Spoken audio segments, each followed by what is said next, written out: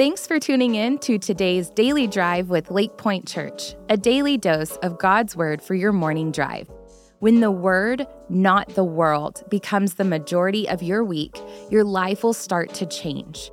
For that reason, our prayer is that God will speak to you through today's devotional. This Christmas, we want to invite you and your family to join us for our candlelight services on December 22nd through 24th at any of our 6 locations or for church online. For more information, visit lakepointe.church/dailydrive. And now, let's dive into today's devotional. Hey, welcome to the Daily Drive. Hope you all had a great Thanksgiving. We all gathered in a gym with 100 of our closest family members. And man, it was so great to see everybody. Got to watch kids run around and play. We ate way too much food. Then we all went back to the house, turned on football, and fell asleep. And man, football season is definitely in full swing, isn't it? It seemed like thousands of games are happening on every channel.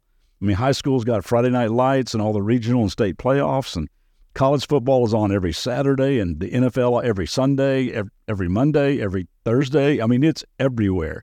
And we see fans don their favorite team gear, paint themselves in their favorite team colors. We watch these highly conditioned gladiators just going at it on the gridiron.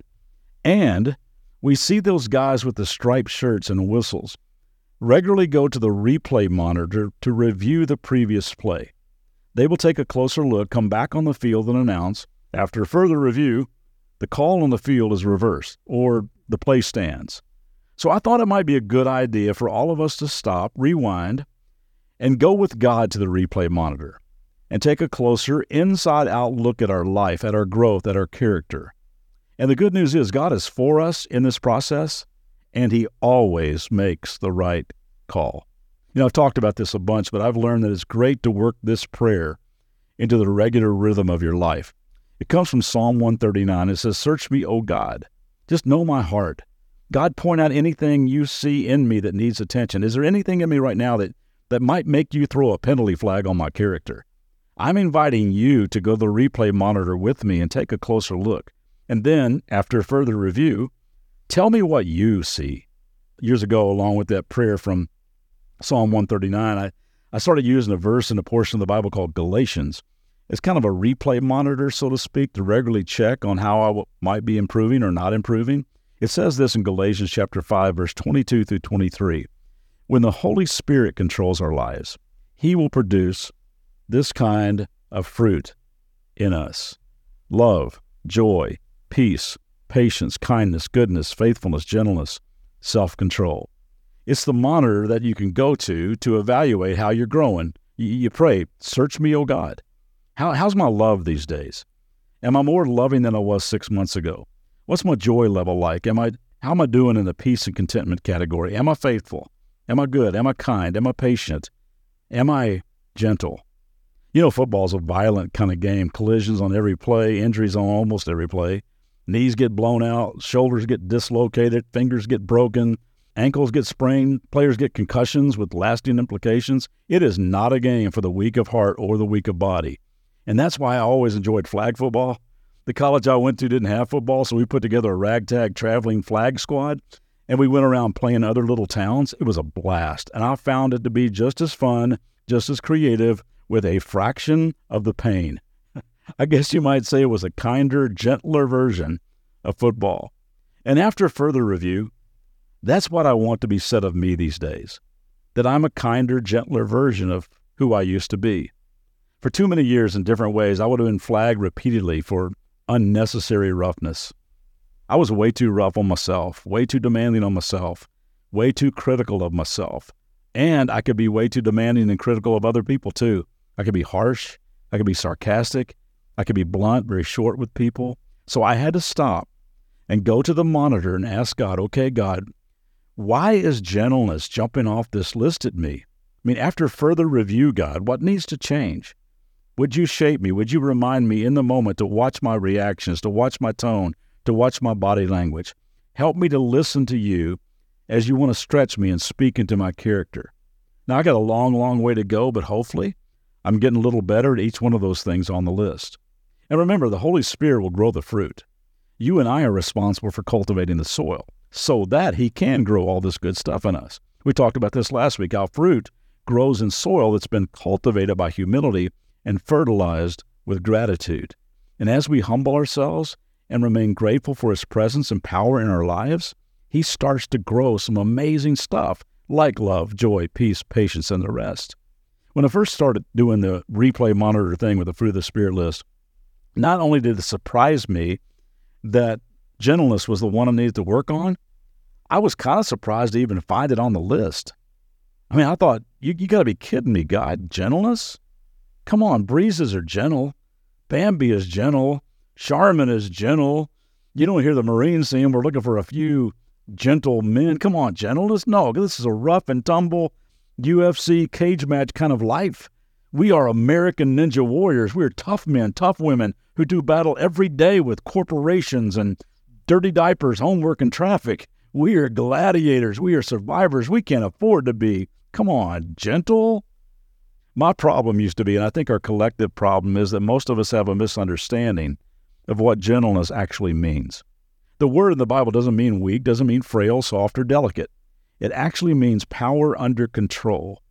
This term came out of the equestrian world, describing a horse trainer who takes a wild, snorting, bucking, thoroughbred colt with all that raw energy and power and breaks it. It's power under control. And when you really think about it, wouldn't we all be much closer to being at our best if we had a little power under control in our lives? I mean, when a toddler throws a temper tantrum in the grocery store, falls on the floor with arms and legs flailing because they can't get the Pop-Tarts open, what do they need? Yeah, a little power under control. When a teenager storms into their room, slams the door, cranks up the music, and erupts with the kind of emotion that makes a hurricane look like a passing shower, what do they need? A little power under control. When a grown man blows his top, gets red with rage, and uses the kind of language that turns the air blue and everybody's blood cold at the T-ball field, what does he need? Yeah, a little power under control. And I don't know, but maybe God might be throwing a flag your way with a call of unnecessary roughness. He certainly threw one on me. Told me, bro, you know what you need? Yeah, you need some gentleness. And I did. I needed some more gentleness with my wife, gentleness with my kids, gentleness with the people I worked with and led, gentleness with the players I was coaching, gentleness with the people I was trying to pastor. I mean, after further review, he was right. Gentleness was exactly what I needed. If I'm going to be at my very best, if you're going to be your very best, if our relationships are going to flourish, we have to have this power under control. We all need a dose of gentleness. Listen, there's not a person today who doesn't need God's help in this area, because every human being who's ever lived has had some rough edges. I've been walking through the Gospels again, and every time I do, I not only learn a lot about Jesus and the character of God, but I see myself reflected in some of the people who followed him. You talk about rough edges. Jesus' three closest friends, Peter, James, and John, would have been flagged for unnecessary roughness, late hit, targeting, unsportsmanlike conduct multiple times. Jesus even nicknamed the hot-headed brothers, James and John, the sons of thunder. I mean, you just see these guys wearing black leather jackets with SOT tatted on their bicep, riding Harley camels. But one time, Jesus and the disciples are walking to Jerusalem, and they're planning to stay the night in Samaria. So Jesus sends a couple of them ahead to find accommodations. Now, Jesus and the disciples were kind of a controversial hot topic at this point. And once the Samaritans realize just who it is that's coming to town, the people will not welcome them to Samaria. In fact, they don't have anything to do with Jesus and his friends. Well, James and John, the sons of thunder, they go ballistic. They come up to Jesus and say, "Yo, Lord, you want us to call down fire from heaven to destroy them?" Now, it's funny to me that they thought they actually had the power to call down fire. I mean, it's pretty cocky. But it's sad what it revealed about their character. How's that for a few rough edges? They both needed a little gentleness, a little power under control. Peter, Jesus' other closest friend, also had his rough edges. Some of you know that he was impulsive, he was boastful, always sticking his foot in his mouth. When they came to arrest Jesus in the garden, Peter just loses it. He grabs a sword, starts flailing it around, chops off the ear of a servant. It was Peter who denied Jesus 3 times after claiming he would never do such a thing. "I'm a tough guy, Jesus. I'm not afraid. I would die for you. I would never disown you." I mean, it's no wonder that Jesus shook his head and said over in Luke 9, How much longer do I have to put up with you guys? But Jesus saw their potential. Jesus saw beyond their rough edges. He knew if they just would get to know him better, if they would continue to hang out with him, if they would watch him react and relate to people, if they could start depending upon his strength and his power, if they would walk in step with the coming Holy Spirit, God could change them. And he did. And that's why Jesus invited them and us in Matthew chapter 11. Come to me, all of you who are weary and carry heavy burdens, and I will give you rest. Take my yoke upon you. Let me teach you, because I am humble and gentle, and you'll find rest for your souls. So there's your verse for today. Hear Jesus say to you throughout this day, let me teach you, because I'm humble and I'm gentle, and you'll find rest for your souls. We'll pick up here tomorrow. Have a great day. Thanks for tuning in today. For more biblical teaching and worship, join us for our Church Online live weekend services on Saturdays at 6 p.m. and Sundays at 9:30 and 11 a.m. Central Standard Time. Also, if this podcast was helpful to you, would you be sure to rate, review, and share this podcast to help get the word out? For more information about all digital ministries of Lakepointe, visit lakepointe.church/dailydrive.